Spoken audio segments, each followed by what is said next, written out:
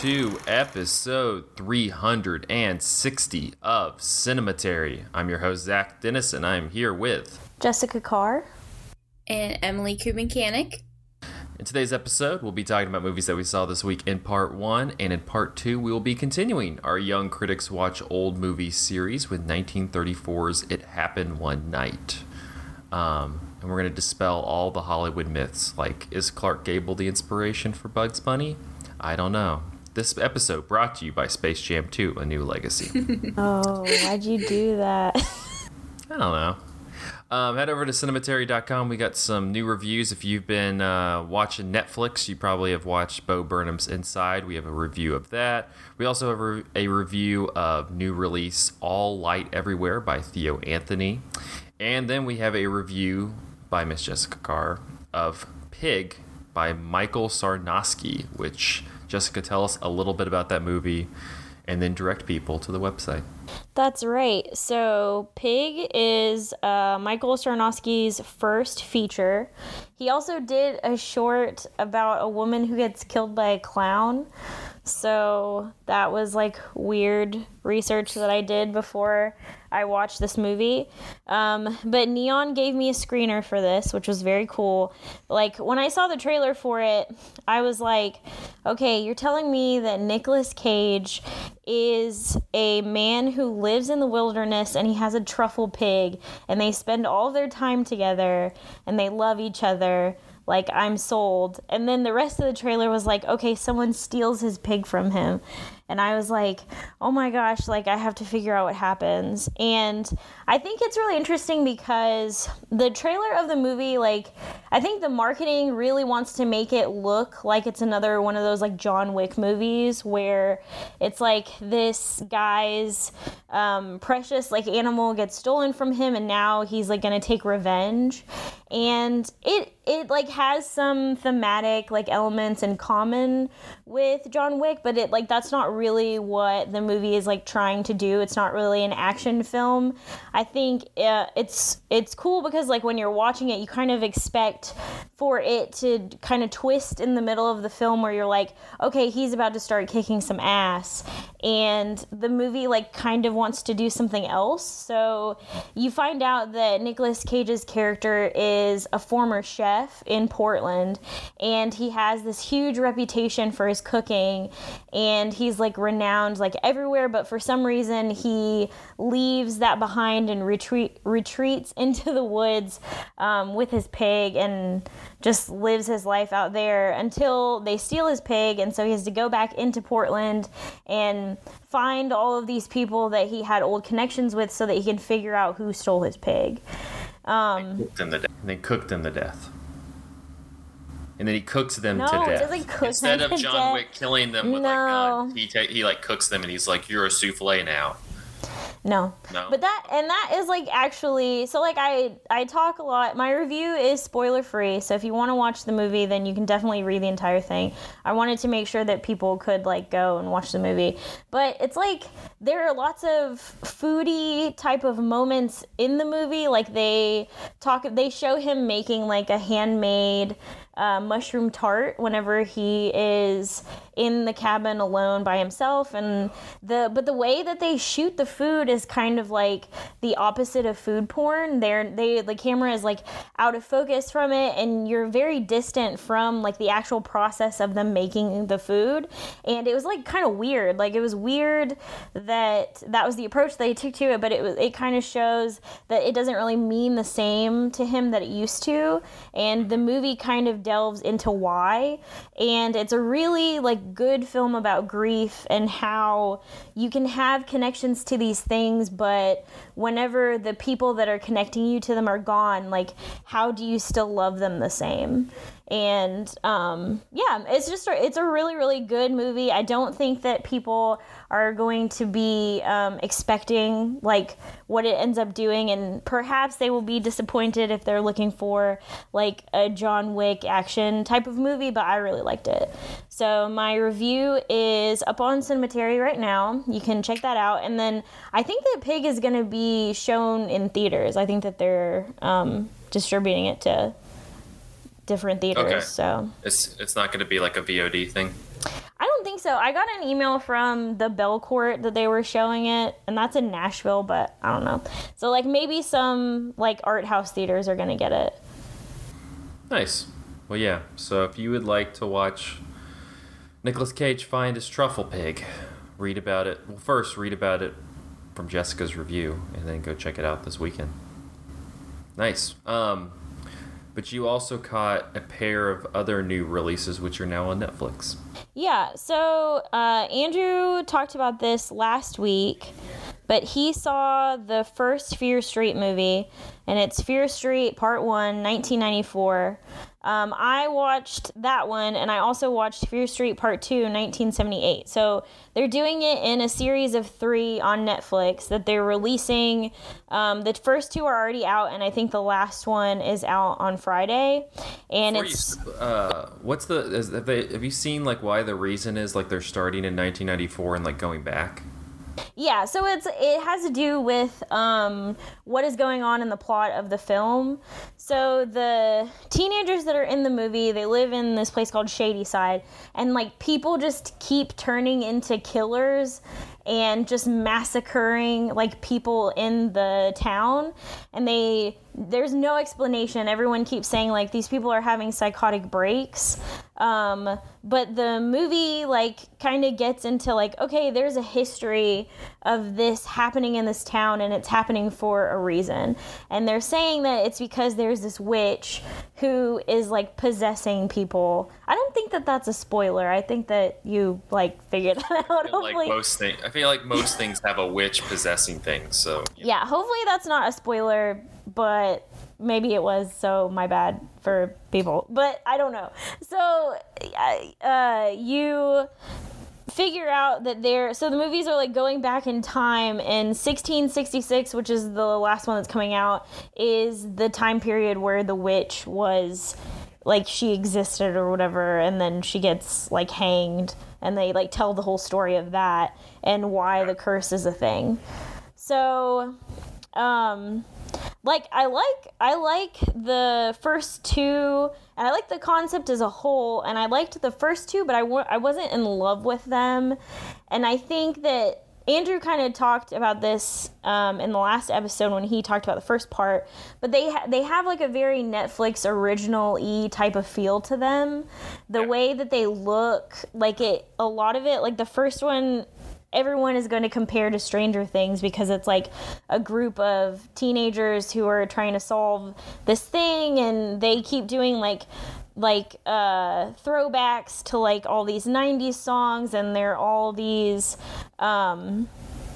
what's it called? Not mic drop. What's the thing where needle drop? Yes, needle drop. That's right. I saw the crazy one. Somebody was sharing on Twitter the one from the first movie where it's like 3 different needle drops in like 45 seconds. Yeah, they do that. I mean, they still kind of do that in the second one too. Really? Where That's it crazy. reminded me of, they don't do it like 3 times in a row, I don't think, but it reminds me of Stranger Things because they want you to be like, okay, this is the time period we're in. Isn't it so cool how retro it is? And I think that she is doing the same thing, and it turns out that the director is actually married to one of the Duffer brothers who made Stranger Things. So there's that like weird scoop, and when I heard that, it wasn't Scoop? Did nobody else know it? breaking news. Breaking news. I'm sure people figured it out, but like it made a lot of sense to me because of like this. Even the second one, they're like in a camp, so they're trying to do like a camp horror movie, and there are still parts of it that feel like Stranger Things to me, with the way that it is like shot and the way that it looks and like the whole feel of it, which I liked Stranger Things like the first couple of seasons, so there's not really anything wrong with that, but like that part of it was kind of weird, and I don't think that they look particularly good. The last one looks really good, and so hopefully they kind of break the mold with what they did in the first 2. But like I thought that the first one, the cast of characters, it has a lesbian romance in it, and I thought that the characters were much more bonded and we got to know them. And then, like Andrew said, when they're kind of like hacked into bits, it's like very emotional. And I'm fine with that in a horror movie. I'm fine if we're like, if we like get to know the characters and then they get like murdered. Like I don't like think you it's get like, to know them before they're hacked into pieces. I mean, yeah, well, I mean, like a lot of slasher movies, like don't want you to do that. Like they want you to be distant, and they're like Andrew said, like these are just a bunch of, you know, like meat puppets just getting like hacked up or whatever, and it's fine and fun. And I think the second one is like that. Like I think the second one approaches the movie like that. So it could be interesting in that she's approaching the movies with different horror styles and different ways to approach like the characters and the story, because the second one focuses on two sisters that like hate each other, and there is a part in the movie that is supposed to be emotionally compelling, but it didn't land for me at all because everybody in the second movie, they're so mean to each other. They're like they spray paint this girl's cabin and they call her a bitch, and they're like, we hope you burn and die in hell, and like they're just like, everybody is so mean to each other in the second one. And I'm like I never went to camp, so I'm like, were people really this mean to each other at camp? Because I also got hacked to pieces in camp, so you know. So yeah, so like these people get, you know, chopped up by an axe murderer, and I'm like, it's fine because they all sucked, and I just didn't like I was just like, okay, everybody is mean to each other, everybody sucks, so I guess it's fine. But like in that regard, I liked the first one a tiny bit more than I liked the second one, because I liked the compelling story with the characters and being invested in it. And then in the second one, it was kind of just like, stylistically, I thought that it was cooler because it was like a camp slasher film. But on the other side, I did not think that it was as like emotionally compelling. Yeah. So I'm really interested to see what they do in the third one. It looks like they're actually recasting like all of the characters that used in the first two to play people in the different time period. So that to me is like an interesting choice, because it's all faces that we've already seen before, but they're playing different characters. So yeah, I'm interested to see like where it goes, and I like that they split it up into 3 parts, and even though they're movies, it feels like a series, like it's something that you're able to like watch and then you look forward to watching the next one. And I wonder if that will like make other directors want to do something similar to that. Yeah, like instead of you know, the thing I think with the Stranger Things comparison is like they always talk about how they're like, it's not 10 episodes, it's a 10-hour movie, or you know, something stupid like that. And rather than just doing that, why don't you just make, you know, 3 different movies that, you know, rather than trying to fit a whole story into 10 episodes, you can just make like a hour and a half, 2-hour movie. Yeah. No, that's cool. I mean, I would be more into that than listening to guys named the Duffer Brothers talking about 10-hour movies. So I'm in for it. Or whatever this director's name, her husband, talking about 10-hour movies, because Scoop. Because it's the Scoop. Yeah, Leah. Her name is Leah Janiak. If I said that right, I do not know. Nice. Well, both of those are on Netflix, and like Jessica said, I guess the third one will be up on Netflix by the time this episode launches. So there you go. Jessica, what did you do in between those movies, by the way?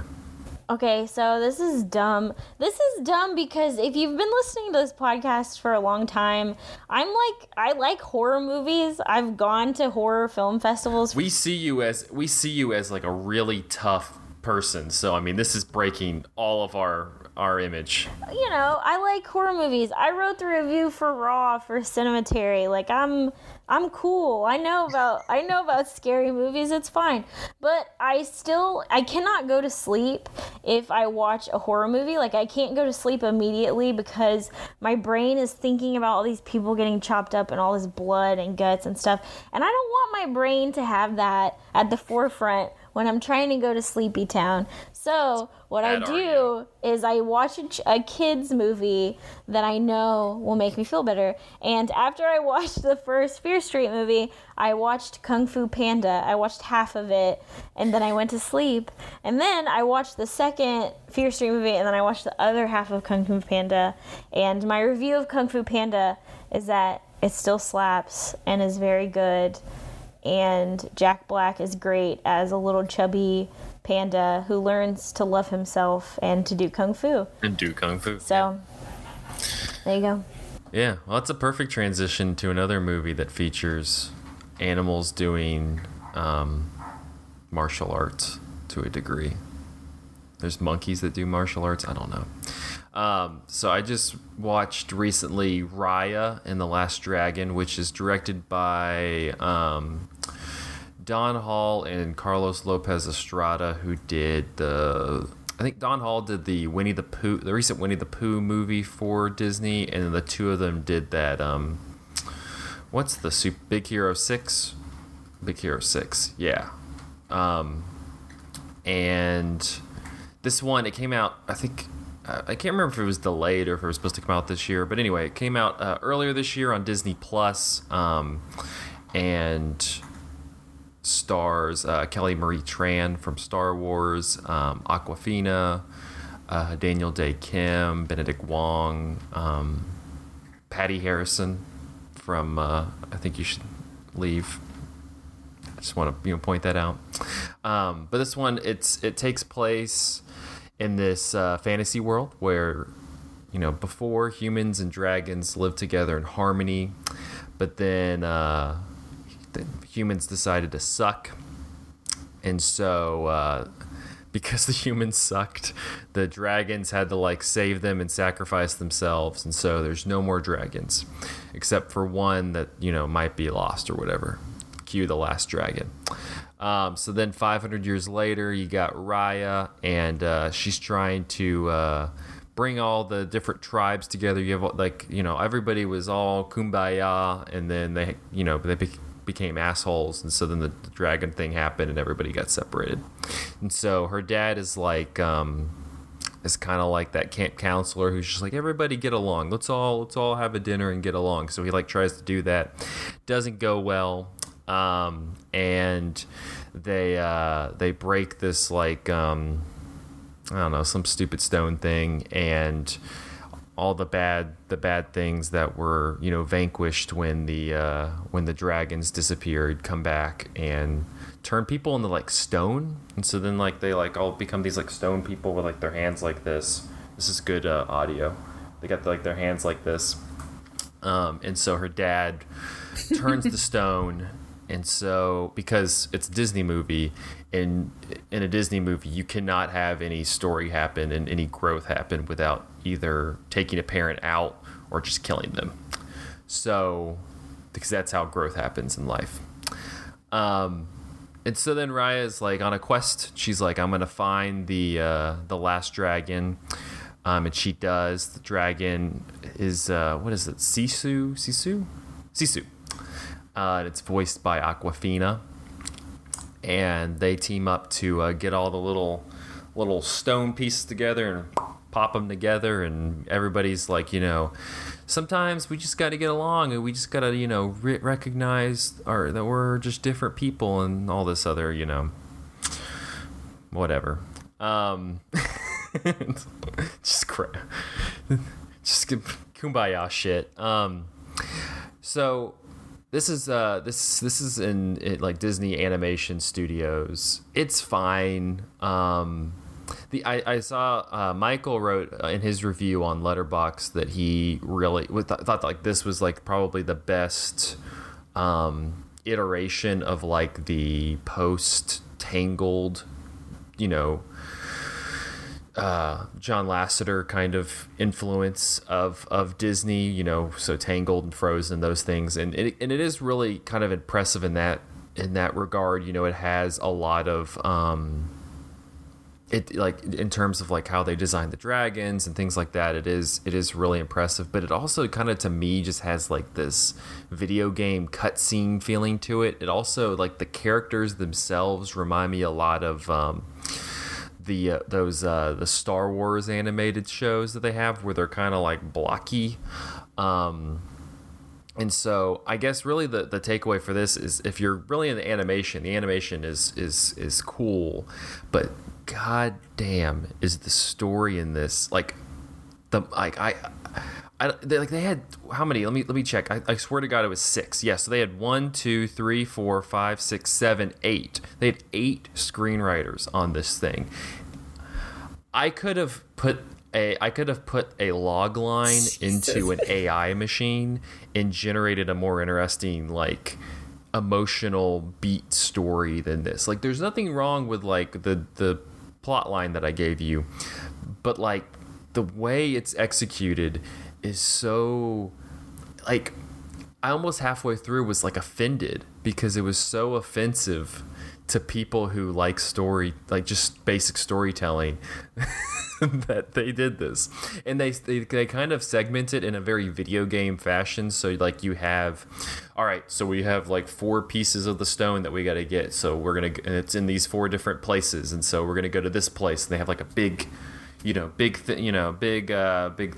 title, and it's like, we're in this place, and then they, like, do the whole set piece, and then they're like, we got to get the next stone, and then it's like, boom, this place, and do the thing, boom. It's just very like it's almost like we're leveling, and they literally have like a concept of like leveling up, because every time they get a new stone and put it into the one that they already have, Sisu, the dragon, like, gains a new power. And so, to me, watching it, outside of the animation being fine and the story being honestly god awful, it was kind of interesting to me that it kind of had that video game component to it. And so I would be curious to see how that relates to the targeted audience of this, not me. Because you think that, like, the, kids and younger people who are seeing this are probably pretty engaged in, like, video games and video game culture, whether they're watching, like, esports or Twitch, or just playing stuff like Fortnite or Call of Duty or things like that, where everything is very delineated in that way. You don't really have like a linear story. It's like you have kind of point beats that you have to quests that you have to complete, and so it's unfortunate that, like, the story was so boring.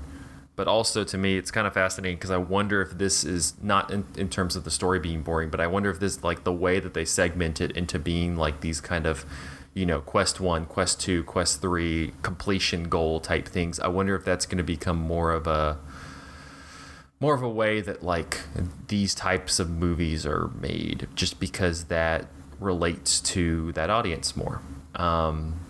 I don't know. I didn't totally hate that. It kind of gets tiring after a while, because, at least in terms of how movies are structured, it kind of gets boring just going, all right, so we got, goal 1, goal 2, goal 3. But in that respect, it was kind of interesting. So I don't know. I honestly kind of give or take this one. I'm much more pro the movie that Michael and I talked about a couple weeks ago, the new Pixar movie, Luca. I would recommend checking that one out if you haven't seen that. But I don't know. It was kind of that's mainly what I was left thinking about, is how the video game, how, like, I saw a tweet. This is the last thing I'll say. I saw this tweet recently where people were talking about, like, how we always think, like, the discussion is like how movies are influencing television, and how, like, those have similarities. And somebody was like, actually, that's a, like, stupid conversation to have anymore. Like, if anything, the conversation now should be, how are movies influencing video games, and vice versa, because I think that video games are such a prominent form of pop culture now, more than they've ever been before. And so I feel like those are probably going to start influencing movies in movies are going to be influencing video games and stuff like that. So, yeah. Interesting. The characters in this are supposed to be like Southeast Asian, right? Yes. So was there any like cultural significance there? Like, did they try to do anything with that in the movie? I guess, I mean, I think it's supposed to be kind of, paying homage to a lot of Southeast Asian mythology, in like that respect. I mean, I think for the most part, except for like, I think Alan Tudyk has like a role as like this roly-poly guy because he's like the new like John Ratzenberger for Disney Animation Studios, where they just like toss him in every movie for whatever reason. But the whole cast is Southeast Asian. And so, yeah, I don't know if there was any significance or if this is like based. I mean, I'm sure it's based off of probably a litany of myths. But I think that's kind of where its influence comes more, is that it's based off of this mythology that 8 people had to like decipher. Yeah, it would just be nice if they would like make things that had more cultural significance. Because like I know like a lot of people when this movie was coming out, like a lot of Southeast Asians were like, oh yeah, like representation. But if you're gonna like, if the story doesn't really mean anything and it's not really doing anything with it, then what's the point? It's almost like just ticking a box where you're like, oh, I'm making these characters different, but I'm not really like doing anything with it. Yeah, no, I mean that's kind of what it's doing, because honestly, I like the idea of like the concept behind the story, like the way it was set up. It just the emotional beats in terms of like the motivation of Raya, the main character, is pretty obvious, but they have like this kind of subplot with the like, they kind of have like this in between villain where she's like, is she good, is she bad, with one of the other factions, and I don't know, like she's very underdeveloped. Like she's supposed to kind of have like this faux friendship thing going on with the main character, and then also kind of have like this difficult relationship with her mom, but it never like lets any of that develop. It just kind of like puts swords in her hands and makes her like fight. And so I don't know, it kind of, to me, it kind of like half-asses what you're describing. It kind of just goes like, oh, well, it's just like we're gonna like make an attempt at it, but not really actively like try to create something that's meaningful. That's basically all the Disney stuff that has been coming out lately, where I'm like, I know what you're trying to do, but it's like not landing in any way. So, and then you also kind of have like, I saw the trailer for the new Pixar movie, which is directed by the director of that Bao, the short film, the dumpling movie, that has like I think an Asian protagonist, and like the director's Asian, and like I think that like Pixar makes a little bit more of an attempt to like kind of do that, while Disney, like I said, you got like a white guy and another guy directing this, so I don't think with any relation to Southeast Asian culture. So, well, thanks a lot, Disney. And eight people, like I want people to watch it to see how bad the story is, and go 8 people, and then you go, oh well, 8 people wrote it. Of course it's terrible. It's a bunch of, you got like 8 people trying to make this thing. It's awful. So yeah, Raya and the Last Dragon. It's on Disney Plus. Emily, you're gonna take us home, and hopefully you're gonna describe a much more fun movie than I just described. I thought it was pretty fun. I watched Snake Eyes, which is from 1998. I believe. Let me make sure.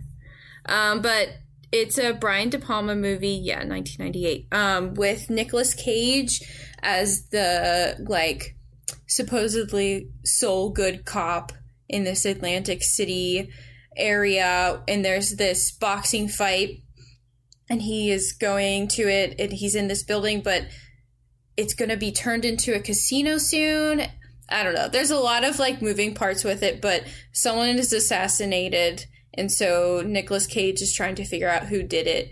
And it's one of those action movies that ends up turning into camp, which is really fun to me, especially with Nicolas Cage. It's like moments that are not supposed to be funny, but they are very funny. But I think Brian De Palma does a good job of that. We replay the same moment, from different perspectives throughout the movie, which was pretty cool. It got a little old by the end, but it was an interesting way to tell the story. It's a fun movie to watch that isn't too serious. It's interesting. We have a nice little bookend, I guess, of Nicolas Cage movies. But and Jessica, I'll be curious to kind of hear what he's like. You mentioned him a little bit, but what he's like in Pig, because the way you describe him in this movie, Emily, he kind of has that now where it's. I feel like there's some movies specifically that what was the Lovecraft movie, where it's kind of like they stick him in there, like, and it's more like he's not really a character other than just be like weirdo Nicolas Cage without like designing an actual character. And then you have something like Mandy, which also seems like very like geared to that. And so I'm curious, like, does he seem like, I guess my question is, does he seem like he's acting in Snake Eyes, or does he seem like he's kind of doing his I'm Nicolas Cage woo, like his bit? Especially for the first 30 minutes, it's very I'm Nicolas Cage. He's like walking through the arena and like being boisterous and he knows everyone, so he's like really super silly. But I think there are definitely points towards the end that he kind of reverts into the typical like copy trope, which I normally associate with Nicolas Cage. So it was interesting, I guess, to see him in that way. Yeah. Jessica, is he doing a Nicolas Cage bit, or is he actually acting in Pig? Oh, he's actually acting, and I hadn't seen him do something like so somber in a really long time. Like, he is playing someone who is in a lot of pain, and just seems like he's like boiling underneath the surface, but not in a crazy way, in like a sad, like there's some bad shit that has happened to this guy kind of way. And it's really, like he does a great job, because he is not like, he's not dialing it up like at all. Like, he's like very toned down, very responsive to like the other characters in the film, and isn't trying to like be the spotlight like in any way, which is really interesting. Nice. Well, because you watch stuff of his, and he's really good when he's acting. Raising Arizona, like he's fantastic. But then I feel like there's some stuff now where they literally cast him as like a Nicolas Cage caricature. Like, I know, what is it? I've heard that about like the Sion Sono movie that he's in, where it's just kind of like he's just doing a bit. So, well, Snake Eyes streaming anywhere or where you can watch it? I watched on HBO Max, I think. All right. Yeah. It's Snake Eyes by De Palma. It's not the G.I. Joe movie.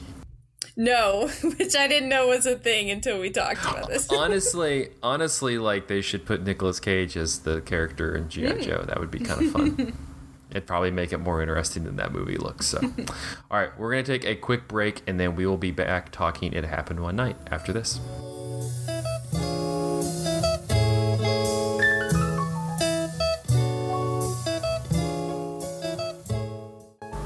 Hello, Cinematary listeners. This is your favorite Filipino podcaster, Jessica Carr. I'm here to let you know about a couple of things that Cinematary offers that you might not know about. First, if you're a fan of what Cinematary is doing, please consider joining us on Patreon. Remember when we weren't clamoring for your dollars? Well, now we're just clamoring for 5 of your dollars. So please help us and donate to our Patreon, and then you'll get exclusive content from our staff, including our Film Theory and Chill series, where a panel takes a piece of of theory each month and deconstructs it before diving into whatever topic is on their mind from the past week. The $5 each month is investment in the website and the podcast, and it goes solely to paying our writers for the reviews each week, so please consider doing it. It's only $5. If you missed an episode of Cinematary or a piece of writing we've had, you should consider signing up for our free newsletter. Each Sunday, we send out a note with the latest podcast episode, piece of Patreon content, and the last 2 reviews that we've written at cinematary.com. It's perfect for those of you who are interested in what's happening, and it makes sure that you don't miss a single Cinematary review. Finally, the easiest thing that you can do to help us is to please give us a rating and review on iTunes, Spotify, or whatever else you're using to listen to the show. This helps us get more eyeballs and ears on the podcast and the website, and it helps the people know about Cinematary, which is really what we're here for. So to recap, consider donating to our Patreon, sign up for the free newsletter, and give us a rating or review. We would really appreciate if you could do these things. Thank you for listening, and now back to the show.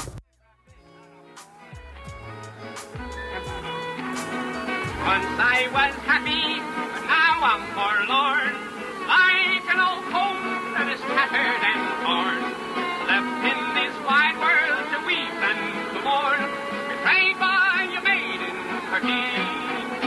Oh, this maid that I loved, she was handsome, and I tried all I knew how to plead, but I never could please her 1/4 so well as the men and the flying trapeze. He floats through the air with the crazy speed, the daring young man on the flying trapeze. His actions are terrible, vulgar he does speed, and the love is purloined away. And we're back with part 2 of episode 360 of Cinematary. In this part, we'll be continuing our Young Critics Watch Old Movies series with 1934's It Happened One Night. Directed by Frank Capra from a script by Robert Riskin, the film stars Clark Gable, Claudette Colbert, and Walter Connolly. Spoiled heiress Ellie Andrews impetuously marries the scheming King Wesley, leading her tycoon father to spirit her away on his yacht. After jumping ship, Ellie falls in with cynical newspaper reporter Peter Warren, who offers to help her reunite with her new husband in exchange for an exclusive story. But during their travels, the reporter finds himself falling for the feisty young heiress.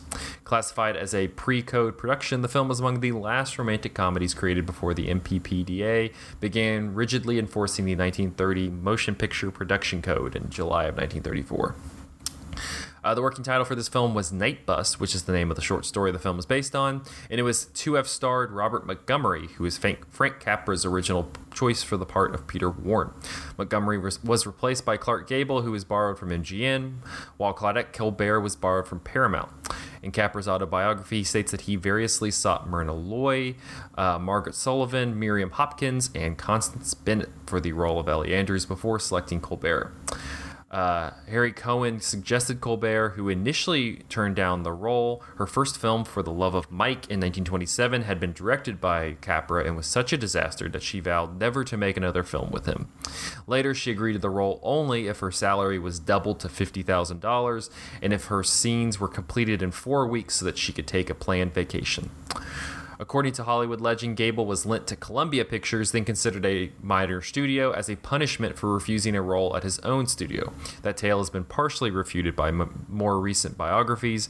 MGM did not have a project ready for Gable, and the studio was paying him his contracted salary of $2,000 per week, whether he worked or not. Louis B. Mayer sent him to Columbia for $2,500 per week, hence netting MGM $500 per week while he was gone. Capra, however, insisted that Gable was a reluctant participant in the film. Although he is uncredited on the film, Capra is given credit in many modern sources for co-authoring the scenario.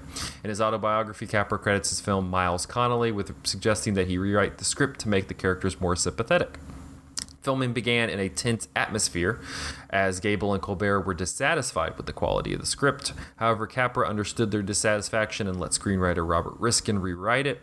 Colbert, however, continued her displeasure on the set. She also initially balked at pulling up her skirt to entice the passing driver to provide a ride, complaining that it was unladylike.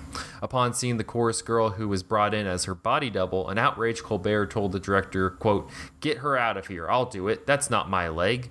Through the filming, Capra claimed Colbert, quote, "had many little tantrums motivated by her antipathy towards me. However, quote, she was wonderful in the part."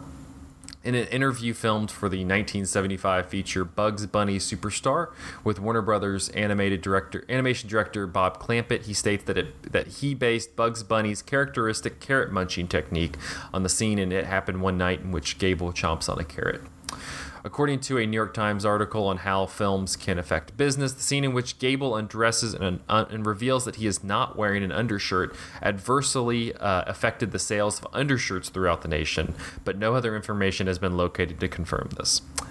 After filming was done, Colbert complained to her friend, quote, "I just finished the worst picture in the world." Columbia appeared to have low expectations for the film and did not mount much of an advertising campaign to promote it.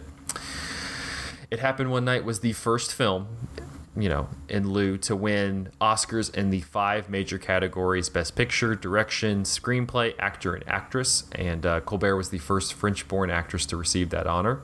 The other 2 films that have done that are One Flew Over the Cuckoo's Nest and The Silence of the Lambs. In 1934, the New York Times said there are few serious moments in It Happened One Night, a screen feast which awaits visitors to the Radio City, and if there is a welter of improbable incidents, these hectic doings serve to generate plenty of laughter. The pseudo-suspense is kept on the wing until a few seconds before the picture ends, but it is a foregone conclusion that the producers would never dare to have the characters acted by Clark Gable and Claudette Colbert separated when the curtain falls. And in 1934, Variety said, "The film proves 2 things. A clean story can be funnier than a dirty one, and the best way to do a bus story is to make them get out and walk."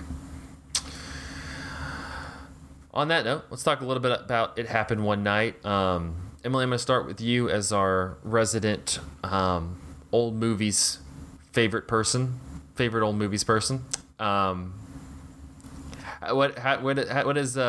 does It Happen One Night rank for you, and what's your what's your history with the film? It's been one of my favorites for a while. I remember watching it. They played it underneath the Brooklyn Bridge in like 2019 summer, and hearing everyone else laugh at things that I have found so enjoyable about the movie was just like the coolest experience ever. So it's been one that I just love, and every time I watch it, I feel like I find something different to laugh at. And I just love the 2 actors are amazing. Is this your favorite Capra movie? That's tough. No, I feel like It's a Wonderful Life probably, just because I watched that way more, and I'm more of a Jimmy Stewart gal. I mean, I get that. He's much more charming. Jessica, what do you make of It Happened One Night? I really like it. This is my second time watching it. I feel like it is like the OG romantic comedy. It has some of like the most classic things that make romantic comedies good, and that is 2 people that kind of hate each other, but it's like the sexual tension is like very awesome to watch through the course of the movie, because you're like, well, will they or won't they? And there's like this push and pull, and these characters like do it so well, and it is like crazy to me to see a movie that is like this old that can communicate that the way that like a modern romantic comedy could, but it's because they borrowed it from them. And you see it a lot in romantic comedies now, but it's just not done as well. Like, it was almost like capturing like lightning in a bottle, which, like, from your description of them filming this, there was a lot of tension like on the set, and obviously there were people who didn't like each other very much, but it kind of fueled the movie a little bit, which is crazy, and it is the reason why they got like the chemistry that they did.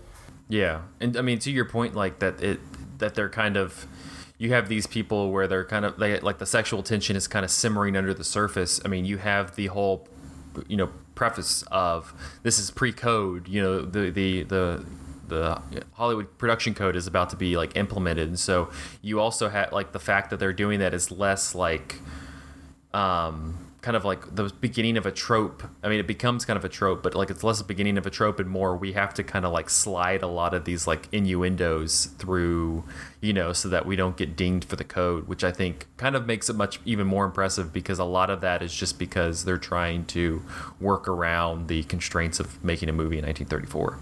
Yeah, and he still gets to, like, slap her ass, which is great. Like, that is, like, one of my favorite scenes is, like, the piggyback scene, because they're just, like, having so much fun, and there are lots of parts in the movie where, like, Clark Gable is obviously a smooth talker, like, his character, Peter, everyone is kind of, like, hanging on his every word, like, he's very charming.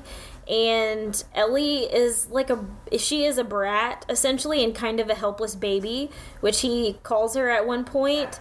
And it's like the two of them really need each other in a weird way. But like, I think a question that would come to a lot of people's mind is like, he can be like pretty mean to her in the movie, right? Like, he tells her to shut up a lot. And also he calls her a brat. Yeah, he calls her a brat. And so it's like, yeah, I don't know. There are like lots of parts in this where I think I kind of keep going back and forth of like, are these guys good for each other, or are they kind of a disaster because of how mean they can be to each other? But it's this formula that you see a lot in romantic comedies where it's like in a movie narrative, this is cool and great, and at the end they end up together because of course that's how it's supposed to be. But then when you think of the aftermath, you're like, these people would murder each other, and actually this is extremely unhealthy. So I don't know, but besides that, I still enjoy the movie, and I try not to think about that too much, like, while I'm watching it. I think the other thing, you know, like watching it now, and I like the movie a lot, but I mean, for y'all watching it in 2021, you know, you mentioned that like the way he acts toward her and he slaps her ass and things like that. Does anything like stick out at you that kind of, I don't want to just be like, you know, what's problematic in this movie, but like, is there anything like that in terms of like the behavior and how he acts toward her? I know just from reading like his Letterboxd review, Andrew talks a little bit about that and kind of how, you know, you have Clark Gable acting that way, but the way it kind of passes is that Claudette Colbert is never, you know, she's constantly like still in charge, like she kind of is able to handle him. And so what did you all make of kind of that dynamic and whether or not it kind of draws a line, or, you know, crosses a line? Yeah, I mean, that's something that is sadly like in old movies a lot. Especially, I feel like that is Clark Gable's persona in a lot of his movies, is he's gonna be an asshole to you, but like in a way that you're still attracted to him somehow. Yeah. But I think that's really interesting, thinking about how he does always cut her down to size, but never to the point where she has no say. Like, she never backs down to those kinds of things. She always has something to reply back, which I think always makes it feel less mean and more like combative on both ends. But I mean, I know there's a line like she needs a man to hit her once every day, and or even if she doesn't deserve it or something like that, which now is like, oh yeah, obviously like super cringy. But yeah.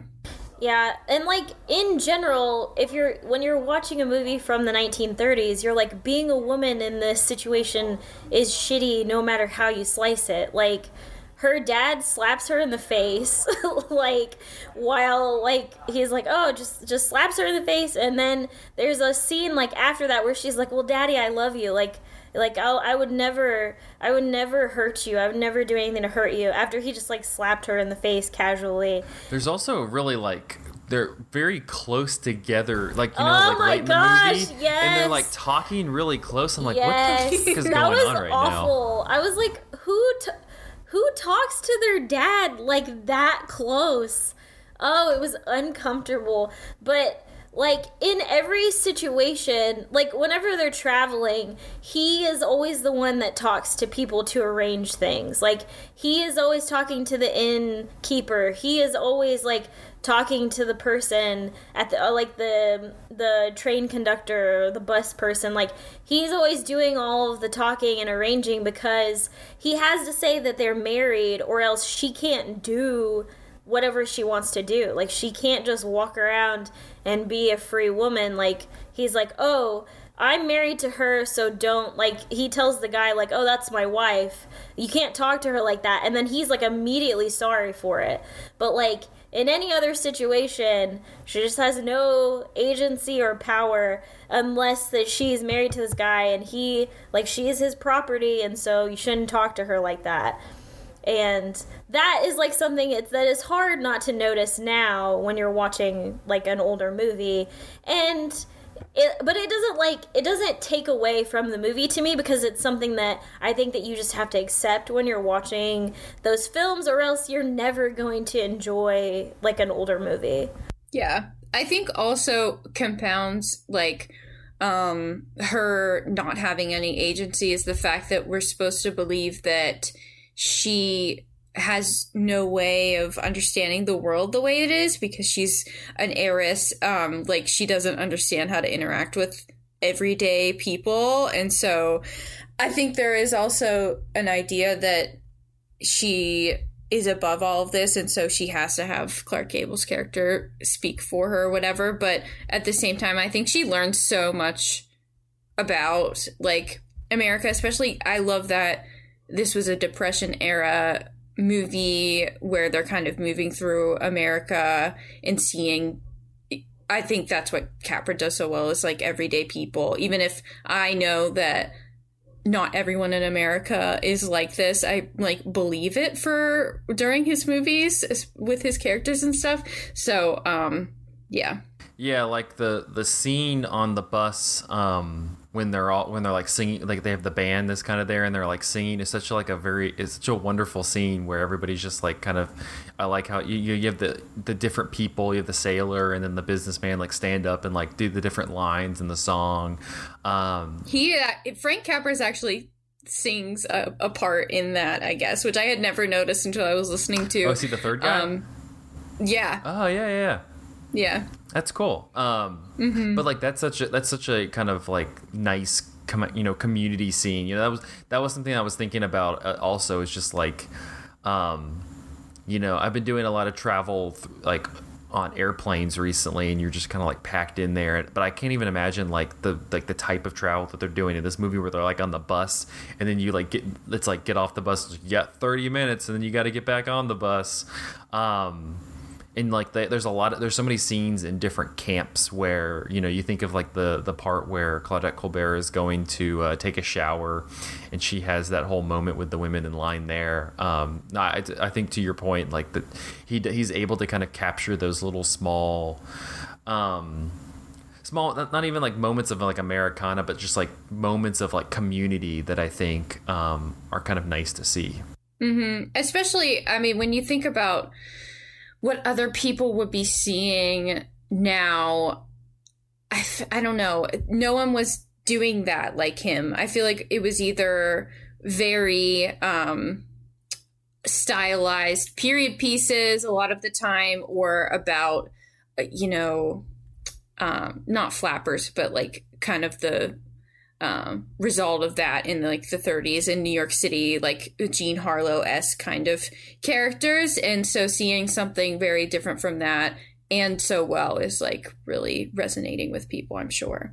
Yeah, I mean the only others I can kind of think of is, I think Preston Sturges gets that a little bit in like Sullivan's Travels. Like he's able to capture like different communities outside of that, outside of just Los Angeles. And then I think think Ford does it a little bit. He kind of has like those moments with characters that are kind of off the star path, that where he kind of lets other people kind of have a moment that I think are interesting. But I think you're correct. Like Capra's really good at like allowing those kind of outside communities to kind of just have a moment where they're, like all of these, it's kind of more resonating in what they mean rather than like poking fun or like trying to make a point of it. Like there's never really like I'm trying to make a point about it. It's never something like that. Going back to kind of the whole like how this kind of becomes a precursor for romantic comedies, watching it now, do you feel like and this kind of ties into what we're talking about, but I mean, do you feel like this is something that I know that it was on Hulu for a little while, it's in the Criterion collection, but do you feel like this is something that could still play for on like Netflix for the people who are on Netflix kind of engaging with more modern romantic comedies? Do you feel like this is something that modern audiences on Netflix could maybe respond to, even though it's from 1934?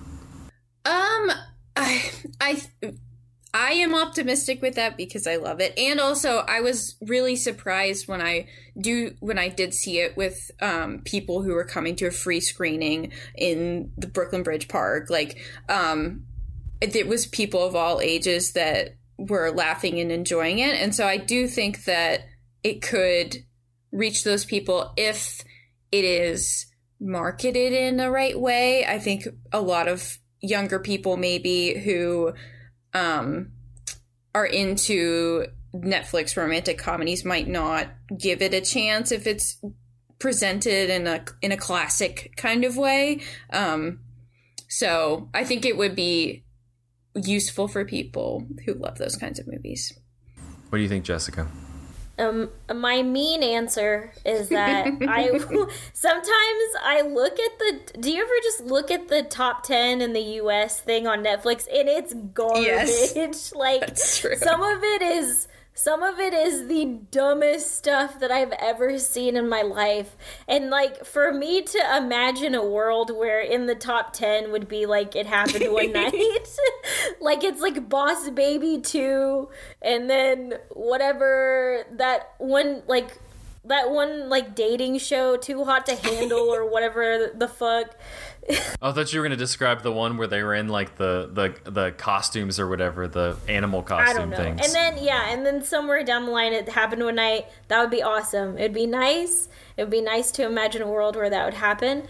My nice answer is that I think that if you just sat people down in front of it and they were people who were used to watching romantic comedies, that they would probably take to it. Because I think that the characters are like really easy to latch onto, and I think that immediately you understand what the movie is doing. It doesn't take very long for you to kind of get thrown into that and into the like tension that is happening between them. So I think that people would be receptive to it if they were just like sat down in front of it. No, I agree with you because I think, like Emily was saying, like if you frame it in the way of like it's a classic movie, like it kind of, especially like a black and white classic movie, I think that kind of, I think the more general public would look at that and think that there's supposed to be like this level of not necessarily pretension but like prestige to it, like they were like it was very important, and I think that's why I asked this, because I feel like this is one that could kind of pass through because it is very light and breezy. It's super funny. It's just kind of them tossing lines back at each other, like you were talking about, Jessica. It's a romantic comedy, but it's a very breezy movie, and I think that it kind of bucks that perception that like it's a black and white, it's won a bunch of Oscars, like it's this big, important, and prestigious movie, and it's like, no, it's a super breezy, very fun rom-com, and that's why I think if people gave it a chance, it would be able to play even though it's an older film.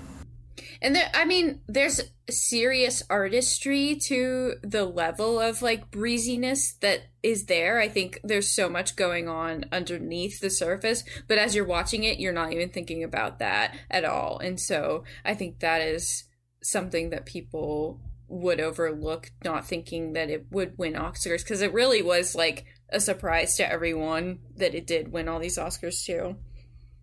I was reading that that Claudette Colbert, so she has all this, like, this thing sucks even before, and then it gets nominated for all the Oscars, and she still is like, I'm not gonna win. And so she was like on a train, and so they had to like pull her off a train because they're like, you won the freaking Oscar, like you gotta come and like accept it. And so it was just interesting, like just how like dismissive they were, like to the bitter end about this movie, which is just kind of funny because it's funny also to that point, like it's such a breezy, fun movie that won all these Oscars. It's up against the only other movies that won, the five major categories is One Flew Over the Cuckoo's Nest and Silence of the Lambs, which are like deeply serious movies. It also just shows you, like, it's nice that like a movie like this won the Best Picture and all the different Oscars, because like, again, going back to like the modern rom-coms, like can you see a modern comedy like that, like sweeping all five categories at the Oscars? Like, no, we gotta have like Gary Oldman dressed up as fucking Winston Churchill. Yeah. Like, I'm just imagining, like, I'm trying to think of, I would give Pop Star, I would give that all the five major categories. I'd give Pop Star it. No, Jessica, you wouldn't give Pop Star all the... I don't know. I've never seen it. You've never seen Pop Star? Okay. We're going to do an episode on Pop Star now, and Jessica's going to be on it. That's just going to happen. Young Critics Watch Old Movies future watch. It's going to be young critics make Jessica watch Pop Star series, and it's just one week. It's going to be young critics dressed as old critics watch young movies. So we're going to dress up as old people and then watch new movies. And then Jessica's going to be like, back to you, Zach, and I'm going to be like, I have too much shit on. I don't want to be around anymore. When is... I don't want to be... when is this podcast just going to turn into I Think You Should Leave podcast, where that's all we talk about? I'm trying to make it like, movies are dead, I Think You Should Leave is the future. The end. Speaking of Clark Gable a little bit, I mean, you mentioned that you enjoy him, but I guess what about him kind of makes him a nice... I'm trying to think of like a it doesn't even have to be a modern, like in the last few years, but I'm like trying to think of like a kind of relatively modern comparison for somebody like that. Unfortunately, like in terms of like just kind of shooting out lines and being an asshole and you're supposed to like him, the first person that kind of comes to mind is Ryan Reynolds, and that's kind of offensive to Clark Gable. Yeah.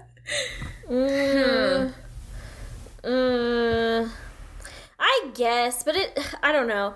It doesn't play as well with Ryan Reynolds. I don't know. There's something tender about Clark Gable, that he keeps getting mixed up with women who are kind of like messed up, like rich women. Like, same thing with Gone with the Wind. Like, he keeps getting mixed up with heiresses, but there's like, he feels like he has to like put them in their place, but there's like also a tenderness where he's like vulnerable, and you can kind of see that in his face, and it's like a moment for you, the viewer, where you're like, wow, this guy's like really kind of sweet underneath.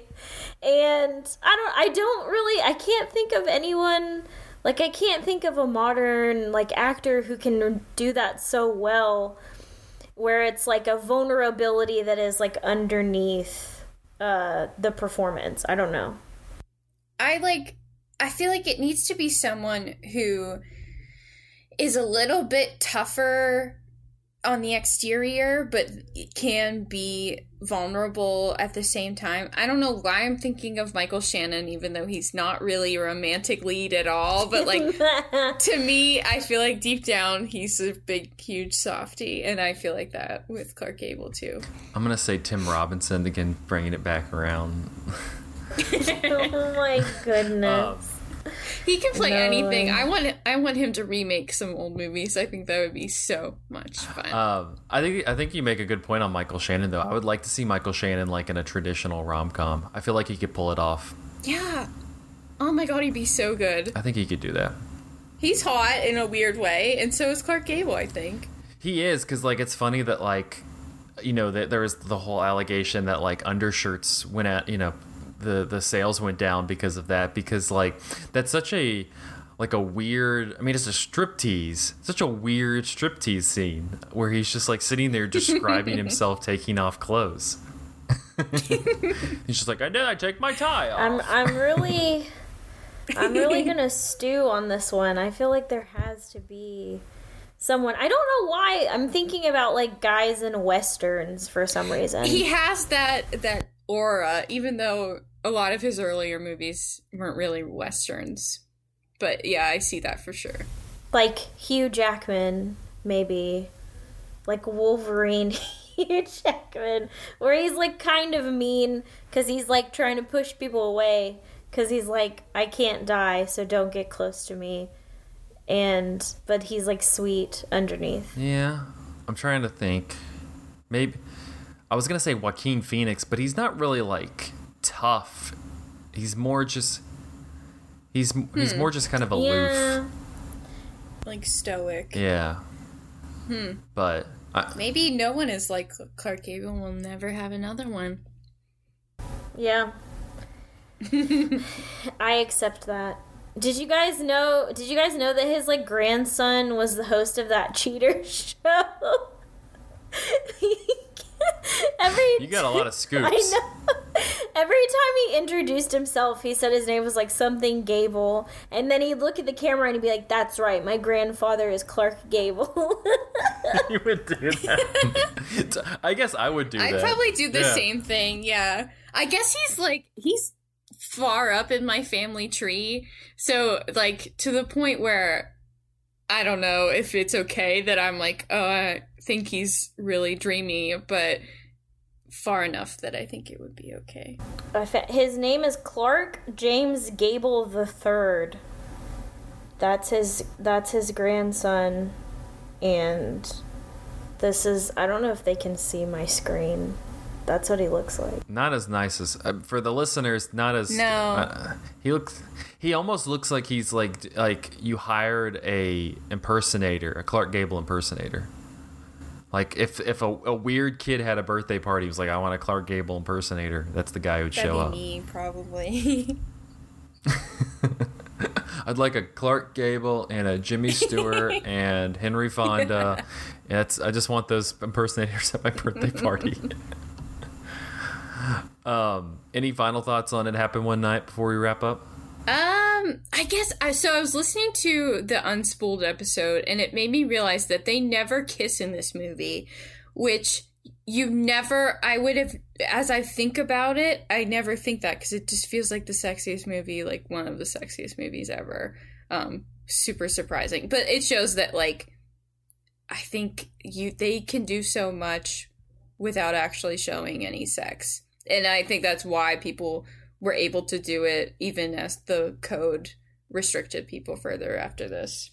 Yeah, it's kind of a talked about point now, but I mean, I think it is clever, the whole, like, the Walls of Jericho thing. Like, that's such a kind of, like, clever conceit that goes on throughout the film, and then, like, the payoff at the very end. It's good.